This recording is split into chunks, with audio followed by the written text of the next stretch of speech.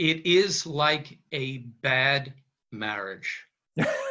We are close enough to each other that you can really Yeah. not live without each other, right? Yeah. They're back and forth, but it is mutually abusive. Mm-hmm.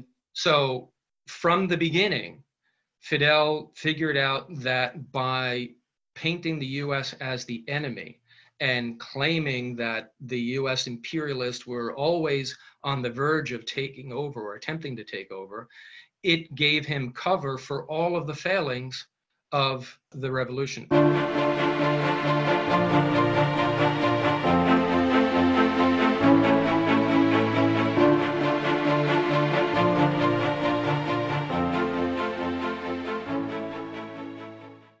Hello, and welcome to Flashpoint. I'm your host, Andrew Holland. What is it about Cuba? An island of only 12 million people, 90 miles from Florida, has the ability to draw in American policymakers, American thinkers, and American culture.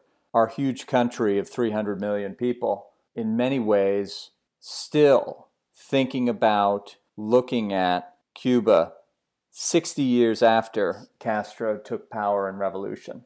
I know personally my trip down there 3 years ago still has a hold on me.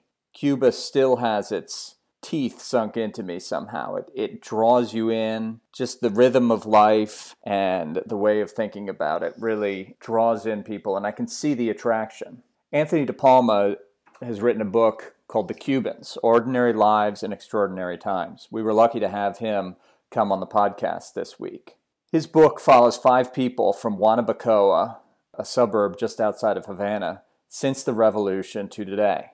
They're ordinary people. Nothing about them is about high-level policymaking. But I think understanding these ordinary people and their ordinary lives is the only way forward for American policy as we think about what's next for Cuba, for the embargo, and all the rest. I do think that we need to figure out ways to get free speech, economic prosperity, security, growth, and a more open and democratic government into Havana. I think that the best way, and ASP thinks that the best way, is through engagement, through trade, through travel. The best way forward for most countries in the world is to expose them to America, not to wall them off from America. If you wall them off from America, you wall them off from American values. Great nations trade. Great nations engage. Great nations shouldn't fear other nations, shouldn't wall them off from America. Instead, we should engage across the Straits of Florida and figure out a way forward. I hope you enjoy this conversation with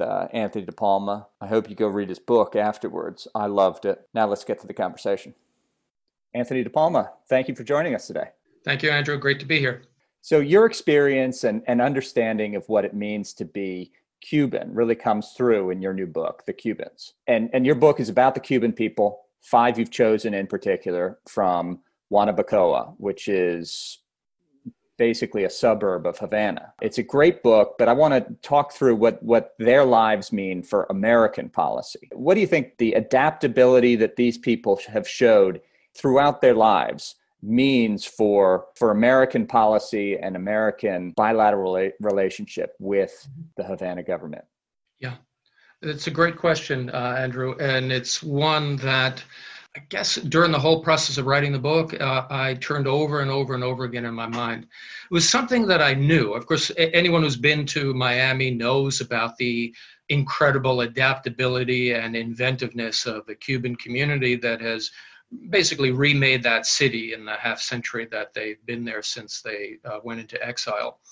But it was actually one afternoon in Havana while I was researching the book, and a friend, a historian, invited me to the Father Felix Varela Center in Havana. It's an organization run by the Catholic Church with permission to sort of hold these basically discussions, academic discussions, in this old seminary in Havana, as long as they don't cross the line. And the line is, not fomenting regime change. Mm-hmm. So the discussion that day was the kind of academic topic you'd find in any university. Can Cubans be happy? That was the topic. Okay. Far away from any threat to Fidel or Raul or anyone else. And this was in 2018, so Fidel was already entombed and Raul was in charge. Yeah. And during the course of the presentation, there were psychologists and sociologists and anthropologists, all Cubans. And I was the only foreigner in there. And one of the psychologists said something that struck me cold that moment, because I had never really thought of it in the same way.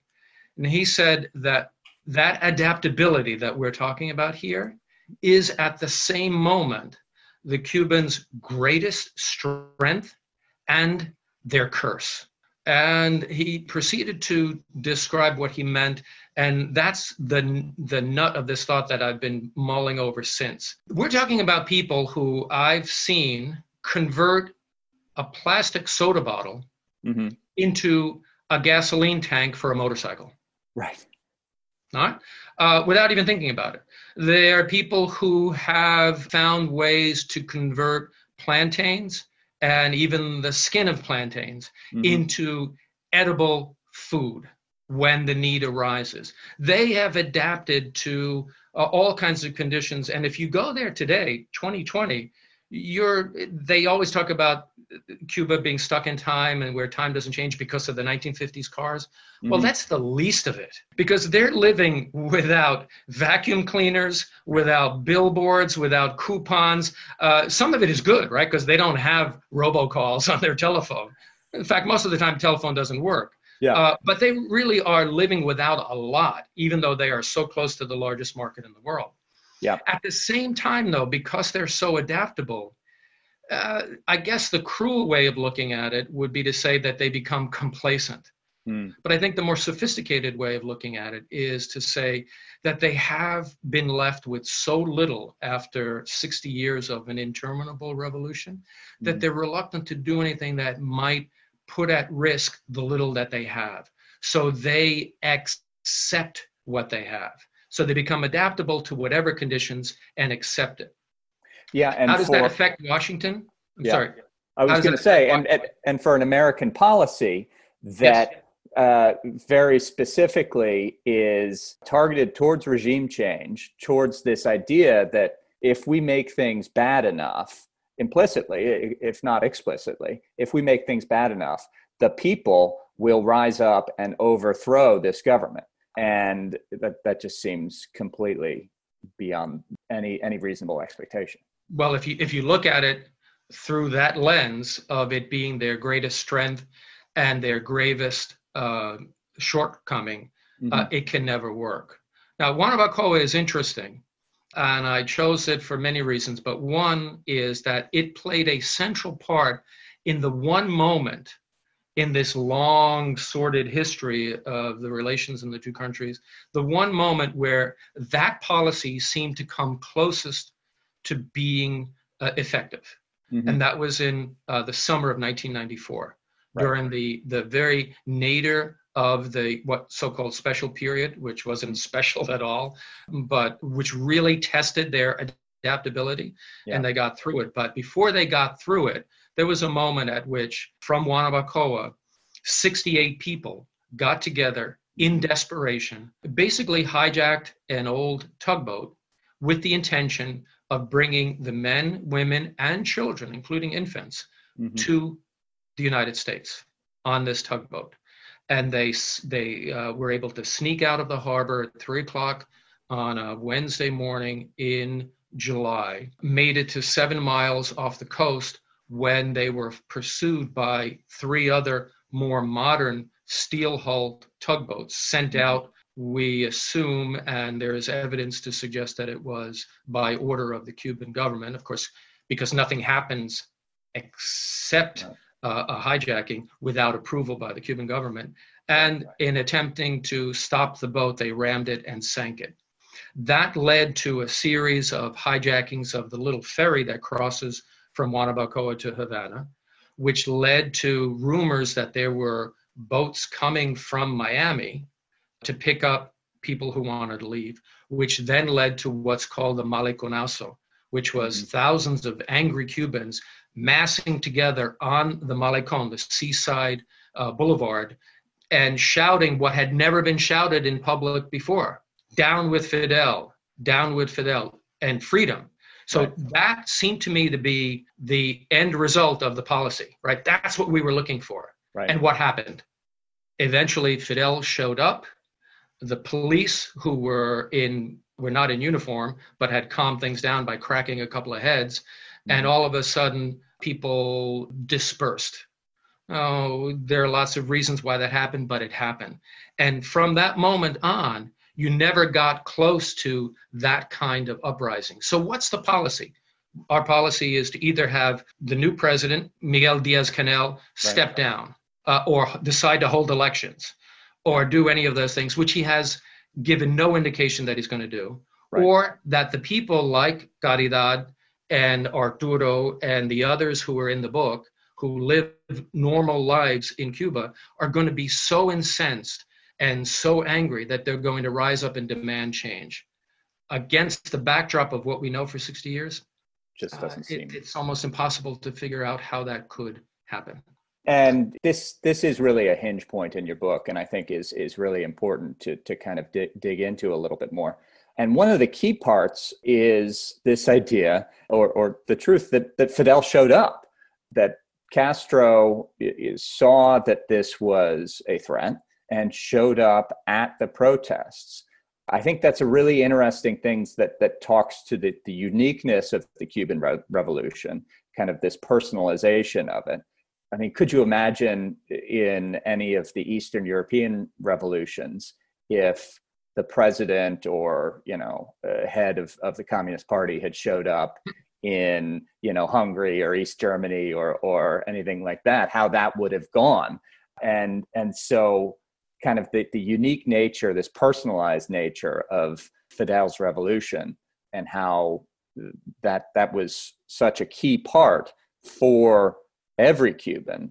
Fidel was almost like family member, for better or for worse, right? Mm-hmm. So, and of course, I want to talk a little bit about Fidel too, because you wrote this really interesting, long obituary of him for the New York Times when he died in 2016. And I think you wrote too that you got pushback from both sides, which sometimes says you're doing the right thing, right? But he's such an important character and remains so. And I wonder if you could talk a little bit more about how Fidel still kind of hovers over everything in Cuba.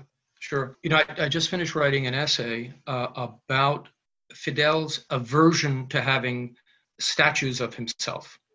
And it was timely because we now have this review here in the United States about statues. And which ones should be there and which ones should be taken down. And it's interesting that there's not a single statue of Fidel in all of Cuba. No kidding. Not one.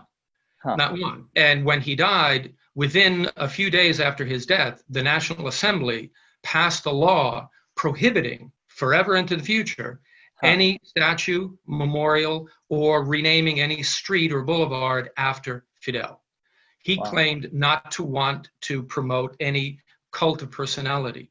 But Andrew, what more would he need? He was ever present. Right. Even today, even in Miami, no one needs to mention the name Fidel. All you need to do is sort of stroke this imaginary beard, and that's referring to him.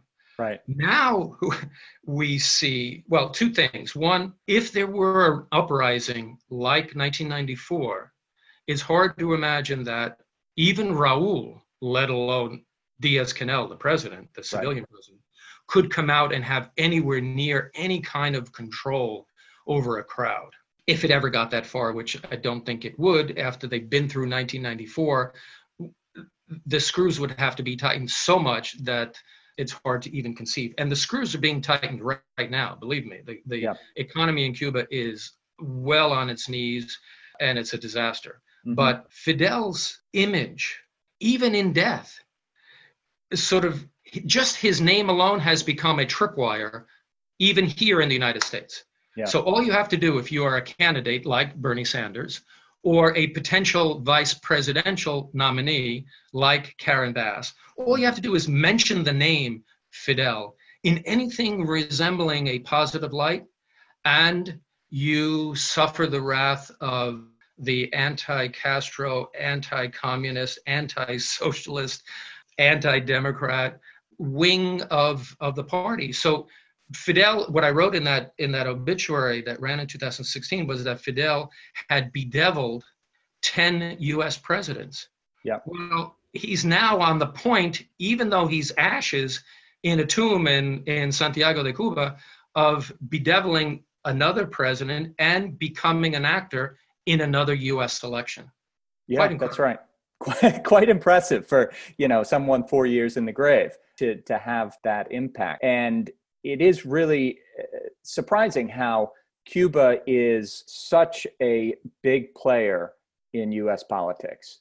This is a relative, it's the largest island in the Caribbean, but it's 12 million people. And this is not a major geopolitical hinge point or anything like that.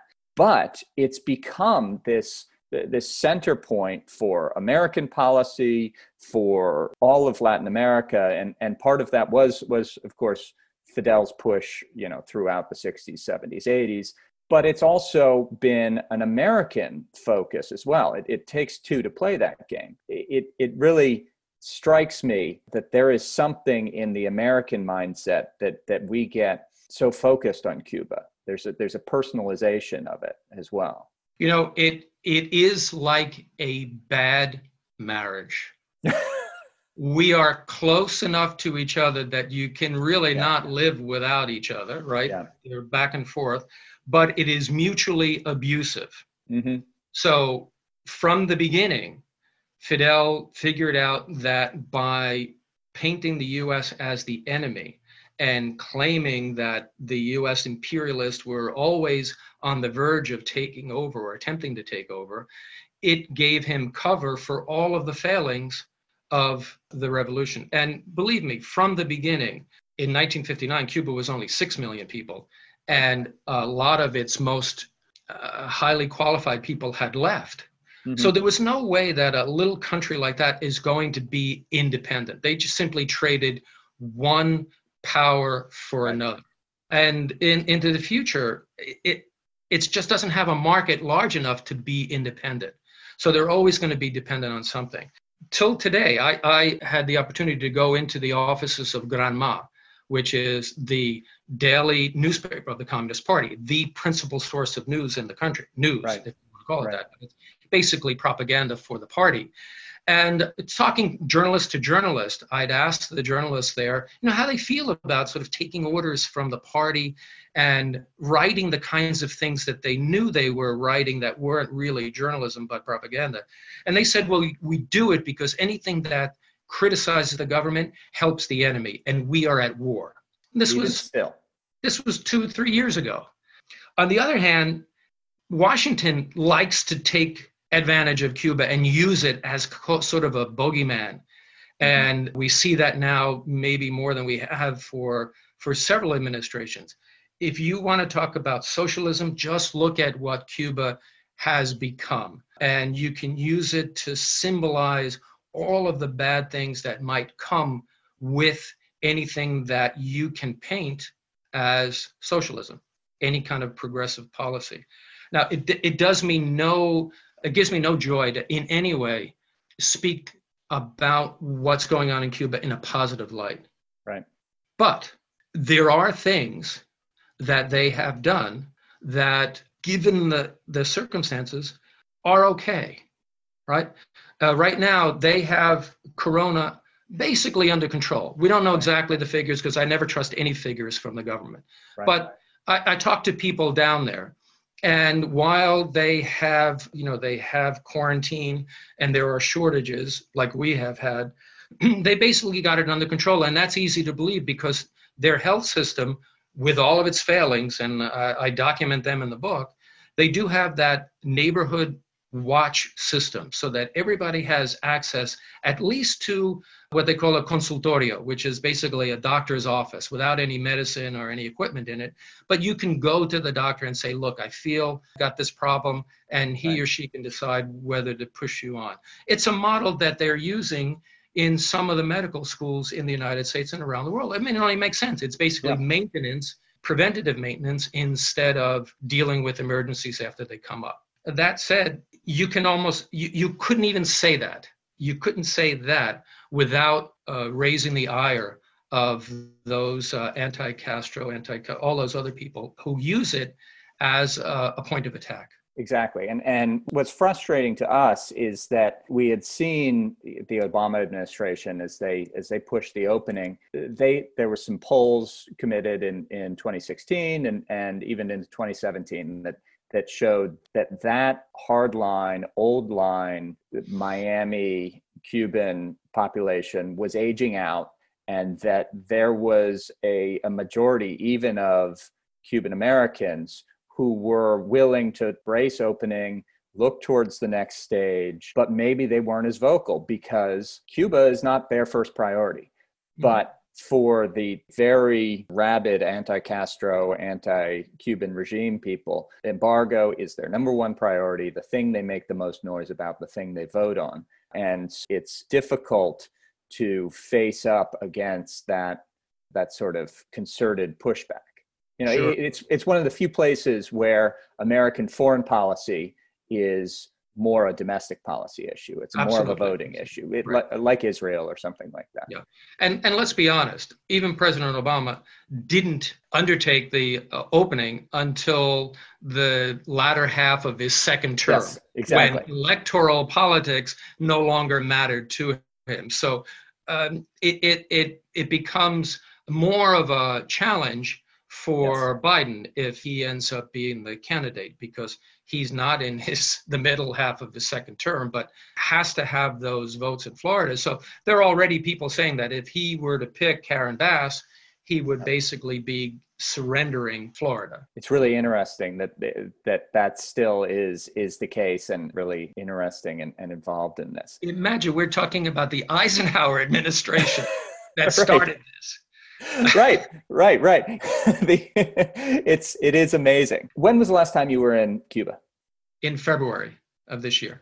So before coronavirus, and we can all see and look at kind of the economic numbers, and you're right that the Cuban economy is going in the wrong direction, entering into recession. Part of this is American policy. Part of it is Venezuela's fall and all that sort of stuff as well. Well, what the most recent step that they've taken, because of course, the airports, I haven't been back because I haven't been able to go back. The country was closed, which means that all of the resorts were closed. Mm-hmm. And the hotels in Havana were closed. So that is the source, the main source of foreign currency. Hard currency. Then on top of that, the administration cuts back on the amount of remittances that can be sent. So mm-hmm. there's very little hard cash in Cuba. What they did just within the last month was to take the hated step, again, this echoes the 1990s during the special period, mm-hmm. of allowing the US dollar, the hated US dollar, to actually become acceptable currency with a whole lot of manipulation. And the Cubans don't call it the US dollar. They're very good on euphemisms, like special period was anything but special. This is moneda libremente convertible. Easily converted currency, which technically covers euros, but it's basically the dollar. And so now, all of a sudden, Cubans who have been without soap, detergent, toothpaste, and toilet paper since February now find they can go to a store and have all of those things. If, first of all, they've gone into their bedroom, pulled up the mattress, pulled out those crinkly old US dollars that they had, bring them to the bank, convert them at the bank into a plastic sort of a credit card, and take that to these stores that will accept them. And all of a sudden, the things that were unavailable in the stores that accepted Cuban currency for the last 5 months are available. Why? Because the government is trying to suck out. It's like they're holding up the Cubans upside down and waiting for the money to fall out of their pocket so that they can have a hoard of dollars that they need to keep the government going, to keep the army going, and keep everything from coming apart until they can reopen. Right. I mean, it is shocking to kind of look at the numbers. Cuba, this island in the Caribbean, which should be able to, feed itself, grow its own money, import 80% of their food, import huge amounts of energy just to be able to keep running and keep going. And they of course first had the Soviet Union as their patron, and then went through the special period, and then the Venezuelans came along, and that was their patron. And I do think, and when we went down there in 2017, it was pretty clear that the message had gone through, at least to the people we met in the Cuban government, that they saw moving towards the United States and tourists from the United States as their new patron, their new way to get that hard currency. And now that's been taken away, by American policy and by the coronavirus and everything. So it is going to be a difficult time and a difficult way forward. One of the things we like to do on these podcasts is to talk about not what's in the headlines today, but what's going to be in the headlines in the future. 5-10 years from now. Where is everything going? What is the way forward here for the bilateral relationship? And especially though, for the people of Cuba, the people you write about, people who have been making do, getting by, adapting, making do for decades. Usually the best prediction is just to say that it's going to continue, that they're going to be able to continue to make do and get by. Is there a hinge point coming up? Is there a time where things are going to change? Yeah. I think, first off, to quote Margaret Thatcher, Cuba has run out of other people's money. So there's, it used to be that, with Fidel in charge, any country, Uruguay, Italy, would be glad to send money to Cuba to support them, because in a way they were standing up to the United States, which is what everybody would like to do. And here's little Cuba is standing up to the United States. And so Uruguay can send money to start a school somewhere and feel good about it. Mm-hmm. That's happening less and less.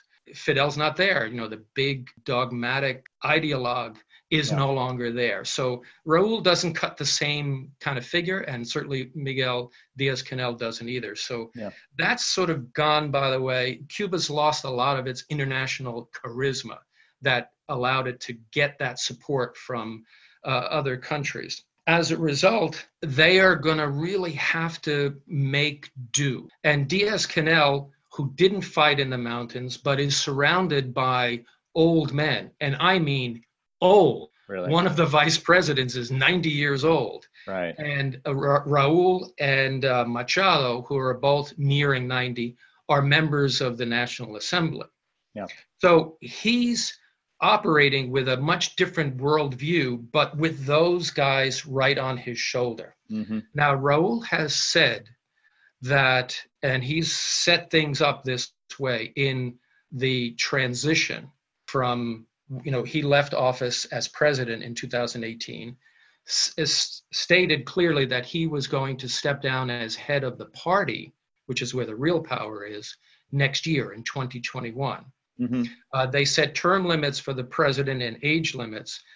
He made it clear that his intention is that Diaz-Canel would then take over as party leader, and for a short time would control both posts, but they would be staggered positions so that eventually he'd be out of the presidency after 10 years and someone else. So you're looking at a point where politically Raul will be stepping away. And he's done a lot of that anyway. He's old, he's tired. I think he doesn't want to give up the whole system that he helped create, but mm-hmm. he realizes there needs to be change. So he's sort of leaving Diaz-Canel to do some of it, but not enough to anger the old guard that eventually, both politically and biologically, will disappear. So let's mm-hmm. say 5 years from now, none of them may be around. Right. So Diaz-Canel would still be president and would be head of the party, but without that anchor holding him back, what is he likely to do? Well, he's no Gorbachev, but mm-hmm. remember 1994. I don't think he wants to be in a position where there are people on the Malecón in Havana shouting down with Diaz-Canel and freedom, knowing that if he showed up, instead of calming things, he'd likely to be dragged off and thrown into the water. Right. So I think he's going to need to be more careful. Right now, he's not doing anything because there's no reason why a Cuban official would want to negotiate with the Trump administration now. Yeah. So I think they're sort of biding their time, as they did in 2016, assuming then that Hillary was going to be elected president and that they'd be able to negotiate with her, knowing her tendencies and that they'd have time and they could work things out. They also didn't give anything up, but they didn't give up much at that time, thinking that they'd have this long period to negotiate. Right now, they're not going to negotiate with Washington. There's a change, they're watching, they watch very carefully to see what's happening. I think they're hoping that next year they would be able to negotiate with a Biden administration, which has already stated that it intends to go back to a lot of the things that happened during the Obama administration. And that would give them that would throw them a life preserver. If the restriction against American tourists was lifted, all of a sudden their economic forecast would be quite different. Right. You'd have the cruise ships, you'd have the hotels full, you'd have Americans spending money, and you'd have Cubans who are suffering right now, who invested money in their own businesses, may be able to get ahead. Now, they don't want rich people in Cuba. The administration still doesn't want rich people. So don't get the idea that they've opened the economy. You can get a license to become a mattress repairer, but that's not going to get you very far. They have no licenses for professionals. So if you're a doctor or a lawyer, you still can't work on your own. You can repair spark plugs and clean them, or you can run a little kiddie ride with goats, but you can't do anything that's really going to make you money. But my guess, and maybe it's a little wishful thinking, is that eventually that has to change. Yeah. The state-controlled economy just is not working, and they are they're holding down their greatest resource, which is the Cuban people themselves. Yeah. We saw in Miami and in Union City and in other places where Cubans landed, and we know from their adaptability that we started talking about that they can make do with almost anything. Yeah. One of my guys in the story repairs furniture without supplies. He goes out on the highway, looks for old tires, brings them back, and then strips them into 1-inch strips so he can get the rubber that he uses to build the support for, like that chair that's behind you. Yeah.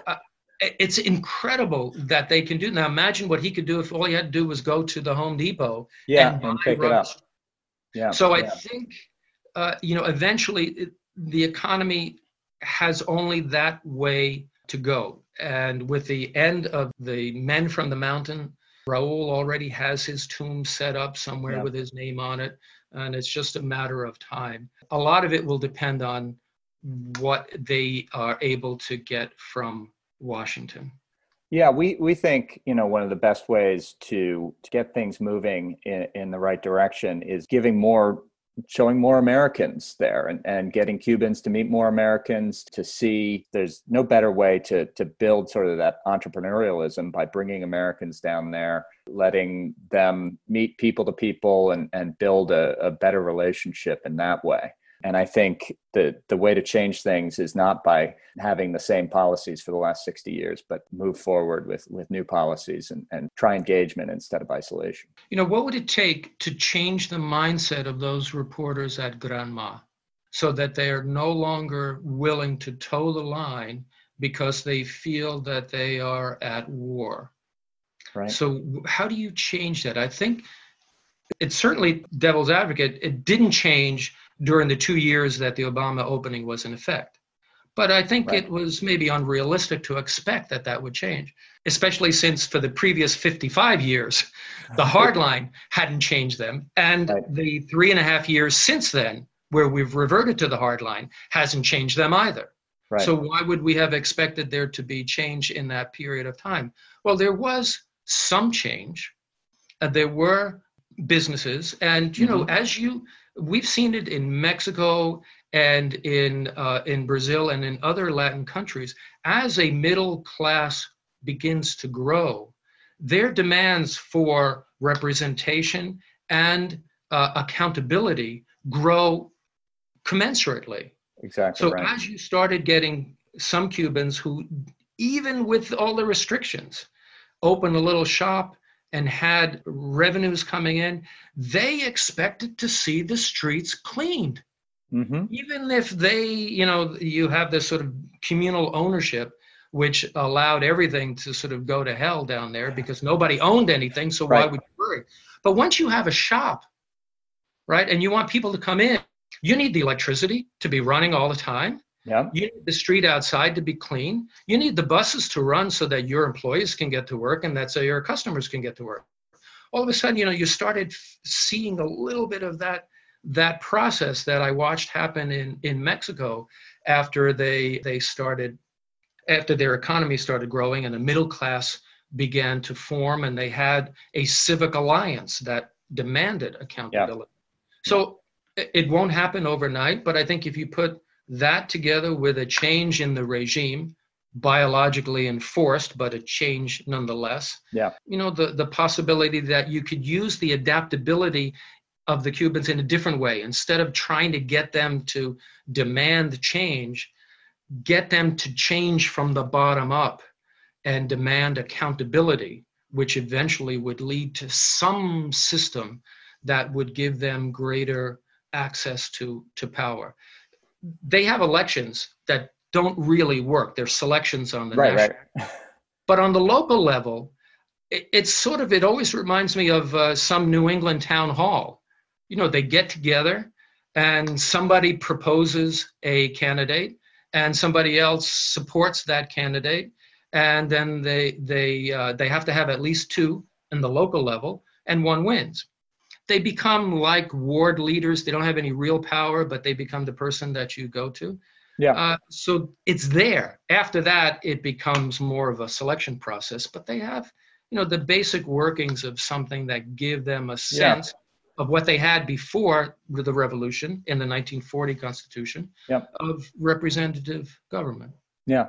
Well, a note of optimism to finish up on. Tony DePalma, where can people find more about the book and about you? Right. The website is anthonydepalma.com. Pretty simple. You can get the book there, bio, and some past articles. Yeah.